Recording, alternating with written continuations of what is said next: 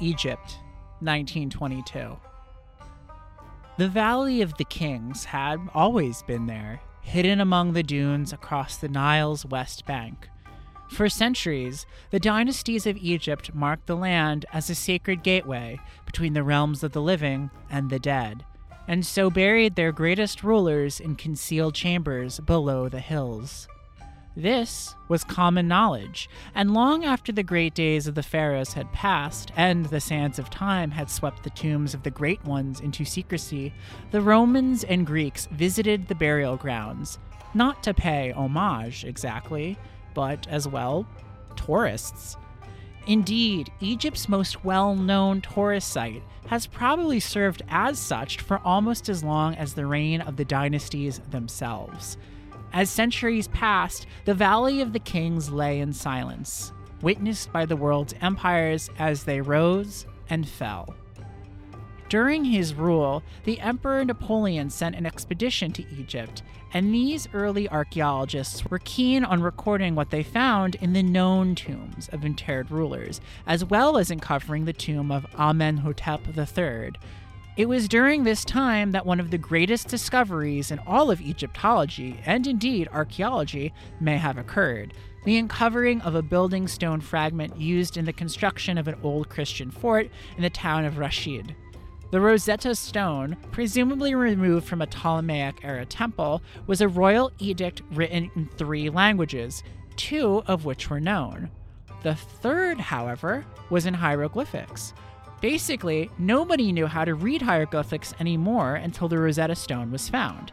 Towards the end of the 19th century, both French and British efforts began to piece together a rough deciphering of these hieroglyphics, which in turn helped put together a chronology of the New Kingdom pharaohs of ancient Egypt and all of its various periods, which I'm not going to get into because, oh my goodness, there would be so much to condense into this episode, so just look it up or something. British archaeologists also decided to come up with a numbering system for tombs, as they were discovered, a system that is still in use to this day. Around 1908, the Americans had started to get in on the action when explorer Theodore M. Davis uncovered what was thought to be the remnants of the tomb of Tutankhamun, a name you may have heard of. But all of what was discovered was just a few pots and trinkets that bore Tutankhamun's name. And that's when Davis pretty much decided to put a wrap on things, closing his 1912 findings by saying, "I fear that the Valley of the Kings is now exhausted." Spoilers, he was wrong. If you know anything about French and British history, then you'll know that these two countries loved them some imperialism, and Egypt sadly was not spared, though it would go on to receive independence in 1922. And that is the year this already interesting story gets even more interesting. At the turn of the century, during all of the French/British/Egyptian power plays, Gaston Maspero, who had previously led Egyptian antiquities, was reappointed and went on to enlist the help of a young and eager British archaeologist named Howard Carter. The archaeological wunderkind immediately set about by discovering new tombs, which naturally impressed his bosses and probably liked the king or something. Howard Carter, employed and funded by British aristocrat George Edward Stanhope Molyneux Herbert, otherwise known as the Lord Carnarvon, decided to return to the site of the earlier Tutankhamun dig, which was now an abandoned village. The excavation team cleared the huts and debris and began to dig, at which point their water boy accidentally tripped over a stone buried in the sand. That stone turned out to be a hidden staircase. Thinking they had struck something big, and oh had they ever, the Carter expedition uncovered the entrance to a doorway stamped with hieroglyphic seals indicating that they had just unearthed the tomb of King Tutankhamun. To protect what could be an extraordinary find, Carter ordered the entrance reburied and then sent a telegram to Lord Carnarvon telling him to come at once. On November 23rd, he arrived with his 21-year-old daughter, the Lady Evelyn Herbert. The crew set to work immediately, with Carver approaching the door and creating a small hole to vent any poisonous gases that had accumulated in the some odd hundreds and hundreds of years since the boy pharaoh had been entombed. Carver lit a candle, placed it against the opening, and then managed to steal a look at what lay inside. The Lord Carnarvon, standing behind him, asked, "Can you see anything?"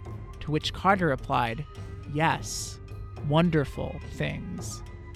On the 29th, the sealed chamber was finally opened, revealing a treasure trove. Among the King Tut's possessions, gilded lounges, chests, miniature shrines, and thrones. Carnarvon and the Lady Evelyn passed through 2 other sealed doors, guarded by life-size statues of the late pharaoh. Finally, they came to the inner burial chamber, which was marked with an inscription. Since Evelyn was the smallest of the trio, she crawled in first and discovered a magnificent sarcophagus with a death mask crafted out of lapis lazuli, carnelian, quartz, obsidian, turquoise, and glass. Guarding this casket was a statue of Anubis, the jackal-headed judge of the dead in the ancient Egyptian religion. Thus commenced the slow excavation and removal of treasures from King Tutankhamun's tomb. Further analysis was conducted on the structure of the tomb, including the hieroglyphics. The script outside the pharaoh's burial chamber was then translated, and what was inscribed set off a frightening, and perhaps coincidental, chain of misfortunes that would soon overshadow the wonderful find and grip the world. Death to those who cross this threshold into the sacred chamber of the royal king who lives forever. Unwittingly, Carver and his team had invoked the Pharaoh's curse.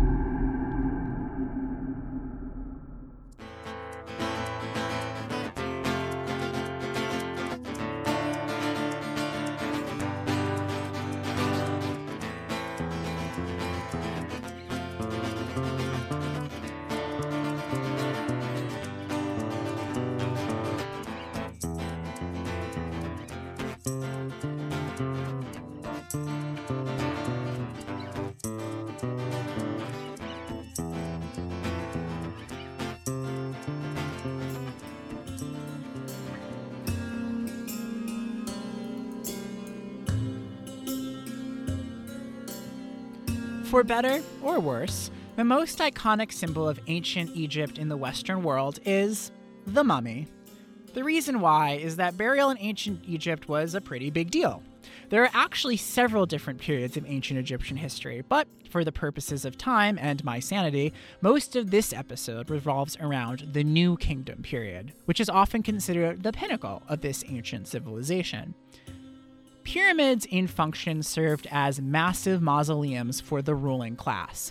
Bodies underwent mummification, which served as a mostly religious purpose. This process was sort of accidentally stumbled upon when bodies that were initially left in shallow graves in the desert were discovered to have been mummified due to the depletion of moisture in the corpse thanks to the desert air, effectively transforming them into human raisins. Gross and educational. The Egyptians of yore decided to go a step further to honor their special dead, such as their kings. Firstly, they would ceremoniously wash the corpse, after which they would remove most of the internal organs, leaving only the heart. This was needed in the journey to the afterlife, as that was the price of admission. The heart would be presented to Anubis, who would weigh it on the scale next to a feather. If you led an honest and righteous existence, your heart should be lighter than said feather, in which case your soul could pass on into paradise. But if your heart was heavy with sin, your soul was fed to a giant snake. While the heart was seen as important, the brain not so much. The ritual embalmers would stick a hook up the corpse's nose and kind of scramble the brains like eggs a little bit to remove them. The rest of the organs were dried out in a salt mixture wrapped in linen and then placed in one of 4 jars designed to resemble the head of a corresponding deity. Imseti took the liver, Hapi the lungs, Kabusanef guarded the intestines, and Dalmatef presided over the stomach. The body of the lucky individual was then preserved with a mixture of oil, plugged up with wax, rags, and sawdust, and then wrapped in 20 layers of linen bandages. A death mask would be placed over the corpse and then interred inside a decorated sarcophagus. And then bam, you got yourself a mummy. Since the old adage, "you can't take it with you," didn't apply to the ancient Egyptians, they believed in burying their rulers with all of the fineries and luxuries they had accumulated during their lives, which unfortunately sometimes included their slaves and their pets. Yes, dog mummies are totally a thing. By the time of King Tut, everyone kind of decided that the pyramids were a lot of work and began burying their rulers in hidden tombs within the Valley of the Kings. Unfortunately, buried tombs along the Nile coast do not make for very good security measures, and well before the modern era, grave robbers were helping themselves to the pharaoh's loot. It was also a custom for pharaohs to consent to have their burial treasures reappropriated for their descendants. Long after the Egyptian kingdom had fallen, turn of the millennium Greek visitors reported visiting the Valley of the Kings and remarking how most of it had been dug up and plundered. So when Howard Carter's team uncovered the tomb of Tutankhamun, it was a really big deal. As for the man in gauze himself, there isn't actually a whole lot to say about King Tut. He was born the son of Amenhotep IV. He married his half-sister and had 2 daughters who sadly did not survive infancy. King Tut was also known to have a bit of a temper, which seems pretty par for the course. He overruled his father's exclusive worship of the god Aten and reinstated worship of Amun, and then moved the capital back to Thebes. Tutankhamun did a lot of public works as well, a majority of them religious in nature, such as restoring temples and monuments to their former glory. He was also pretty big into diplomacy. Sadly, his reign was short-lived, as he died at age 18. The king had actually been ill for a very long time, possibly from malaria. He also had a long-standing foot deformity that may have necessitated the use of a cane. Though it's known that King Tut's tomb had been plundered at least twice before its rediscovery in 1922, it's a miracle that the robbers managed to overlook the royal chamber that Carter and his team uncovered. Transport of the chamber items to the museum in Cairo began shortly after Christmas of that year, on December 27, 1922. While working tirelessly on the extraction process, as well as trying to manage a scoop-hungry press, Howard would send messengers back to his house to run errands for general life maintenance. On one such occasion, the errand boy approached the house and heard a scream. The messenger discovered that a cobra had somehow snuck into the house and broken into the cage housing Carter's pet canary, and was presently in the midst of eating the bird alive. Not only are cobras just generally scary, but they were also the symbol for the pharaohs, commonly adorning their headpieces. News of the incident reached the press almost immediately, and helped kickstart the rumor that Carter's team had not only uncovered the pharaoh's tomb, but his curse as well. Then, in early April, not long after the removal of the treasures began, Lord Carnarvon was in the midst of shaving when his razor cut open an old mosquito bite. The wound became infected, and Lord Carnarvon died of sepsis not long after. The first victim, well, human victim anyway, of King Tutankhamun's curse. The public soon became convinced that malevolent forces were starting to work against the excavation team, and a majority of this superstition emerged from several sources. For one, most of the Western world still didn't know much about Egypt, and since Orientalism was still the theme of the day, anything quote-unquote exotic came packaged with mystery and suspicion. An ancient curse just seemed like, something the ancient Egyptians would do, right?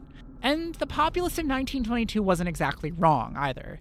The attending priests would often use threat of deadly curses as deterrents for grave robbers, but as we know, that didn't exactly stop them.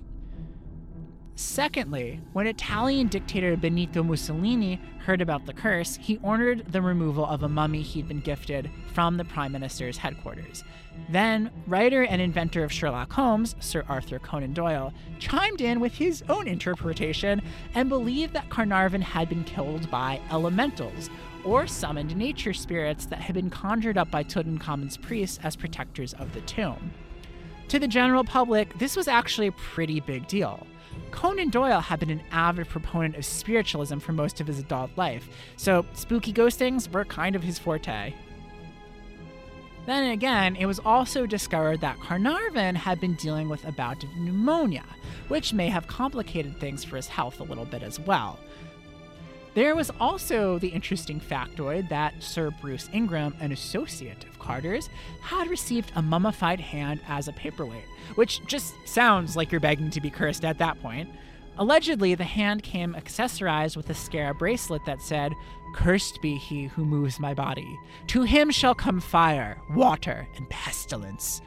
Ingram's house burned down not long after he received this gift. After he had it rebuilt, it was destroyed again, this time by flood. Soon, the curse of the pharaohs began to rack up a death count on the same level as any given season of Game of Thrones. Those whose deaths were attributed to the curse either came into contact with the tomb or had a hand in transporting its contents. Many of them died from suddenly acquired illnesses. Such was the case with George J. Gould, who died of intense fever not long after visiting the tomb in May, a month after Carnarvon's passing. In September of that year, Carnarvon's half-brother was struck near blind and died of sepsis after a botched dental procedure. The radiologist who first x-rayed Tutankhamun's mummy died at the start of the next year from an unknown illness. Others were shot or assassinated, with motive granted, but still dead. One member of the excavation team was poisoned. The removal of artifacts from the tomb concluded in 1930, and in that time, 11 deaths were attributed to the curse. The removal of artifacts from the tomb concluded in 1930, and in that time, 11 deaths were attributed to the curse. In the following years, more deaths were tied to the curse, but to list all of them would turn this into more of a Cracked or BuzzFeed article than a podcast, so you can look them up if you're interested. I encourage you to do so. Even though most of his team was dropping like flies around him, Carter's only acknowledgement of a supposed curse came from a strange sighting of jackals around the tomb, jackals being servants of Anubis. Carter himself would die, eventually, of lymphoma at a then respectable age of 64. Lady Evelyn, who was first to cha-cha into the pharaoh's tomb, and one would think this would make her especially curse-worthy, went on to live a very long life and eventually died in 1980. So what about that curse on the tomb? Pretty much a giveaway that there was something creepy going on, right? Well, the inscription on the tomb warning of death to anybody who disturbed the peace of the interred king was actually somewhat fabricated by the press. Now, there was an inscription on the door, that's true, but it basically said, "This door is sealed to prevent sand from getting in," an inscription as ominous as an IKEA assembly manual.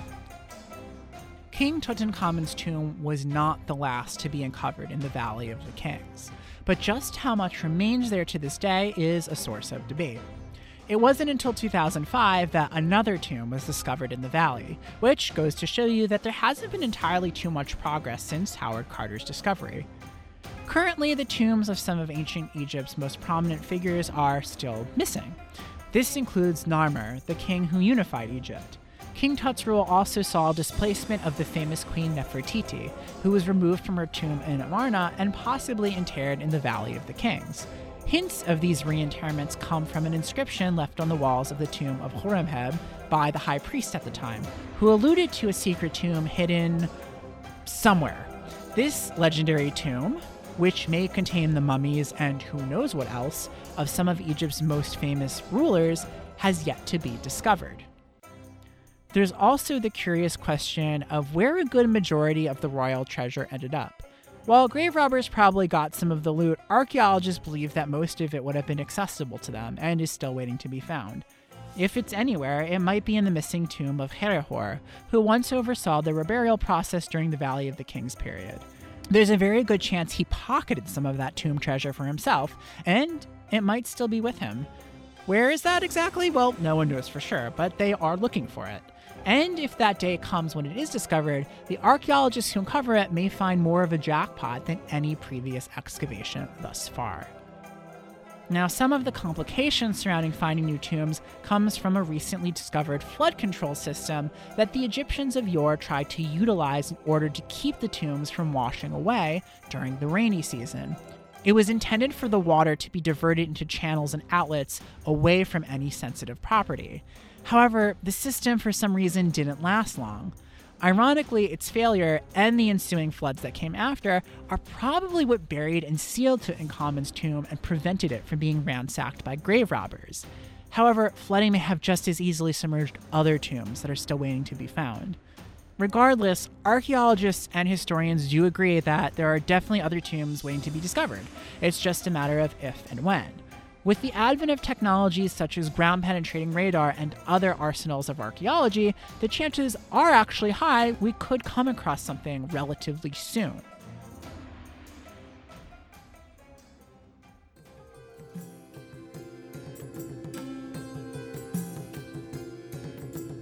One of Egypt's leading Egyptologists and regular History Channel fixture who has nothing to do with aliens is Zahi Hawass. He is a firm believer that other tombs will be uncovered. These, he speculates, may include the queens of the 18th dynasty, Ramesses VIII and Thutmose II. The queens, at least, he's pretty confident are definitely buried in the Valley of the Kings. He's also definitely sure that there's something, at least, to the pharaoh's curse. He has told stories from his early days of archaeology about his encounters with the uncanny. As a young archaeologist excavating an ancient necropolis at Terenusthesat, Hawass had to ship out several artifacts unearthed from the dig. Later that day, he received word that his cousin had died. A year to the day of the excavation, his uncle then died, and then the year after that, on the same day, his aunt passed away. As Hawass grew older, he decided to at least heed the warnings of the dead, which is probably a good idea, such as when he helped excavate the tombs of the builders of the famous pyramids of Giza. During the excavation of a newly uncovered tomb, he came across an inscription that said, "All people who enter this tomb who will make evil against this tomb and destroy it, may the crocodile be against them in water, and snakes against them and on land. When the hippopotamus be against them in water, and the scorpion against them on land," which sounded like a very uncomfortable time, so wisely, Hawass avoided removing the mummies contained within. It is this podcaster's humble opinion that no one really should be removing the dead from anywhere they're initially buried, especially to be put on display. And I'm not saying that just because of a fear of a curse, which I totally do fear, and I do respect you, King Tutankhamun, just putting that out there. But also, it's just not nice to dig up the dead and put them on display in front of a bunch of tourists, right? Well, interestingly, on that note, Hawass recounts a fascinating inverse on a mummy's curse, when an ill boy with an avid interest in ancient Egyptian history looked into the eyes of the mummy of King Ahmose and was suddenly cured, which presents a very compelling argument. Maybe it all comes down to respect. After all, you probably wouldn't want your body to be removed from its grave and put on display for a bunch of gawkers, right?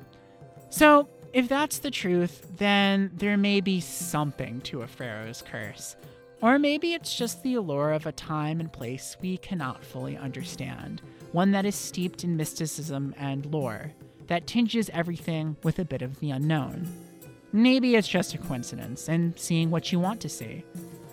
Or maybe it's better off that the tombs of the great kings and queens of Egypt remain undiscovered. I mean, you remember what happened last time, right? Relic is written and produced by me, Maxwell. If you like what you heard and don't want to be cursed, then you can leave a good review or rating from Relic in Apple Podcasts or iTunes. The Relic Patreon, which is, by the way, patreon.com/relic, also has ongoing exclusive content, Tales from the Reliquary. These are shorter episodes that cover some of the weirder or less lengthy lost artifacts that don't really fit into the show. Now, since that content is a bit special, I can't really say what artifacts are being covered currently, but the latest episode will make you want to click your heels together in anticipation. You can also now find me on Australian radio. If you're a local or in Sydney, you can tune into 2SER 107.3 or stream directly from the website. Next time, since the dawn of the millennium, a mysterious group of skilled individuals has been going around the world and pulling off both the most expensive and most flamboyant diamond heists. Who exactly are the Pink Panthers, and where might they strike next? The adventure continues.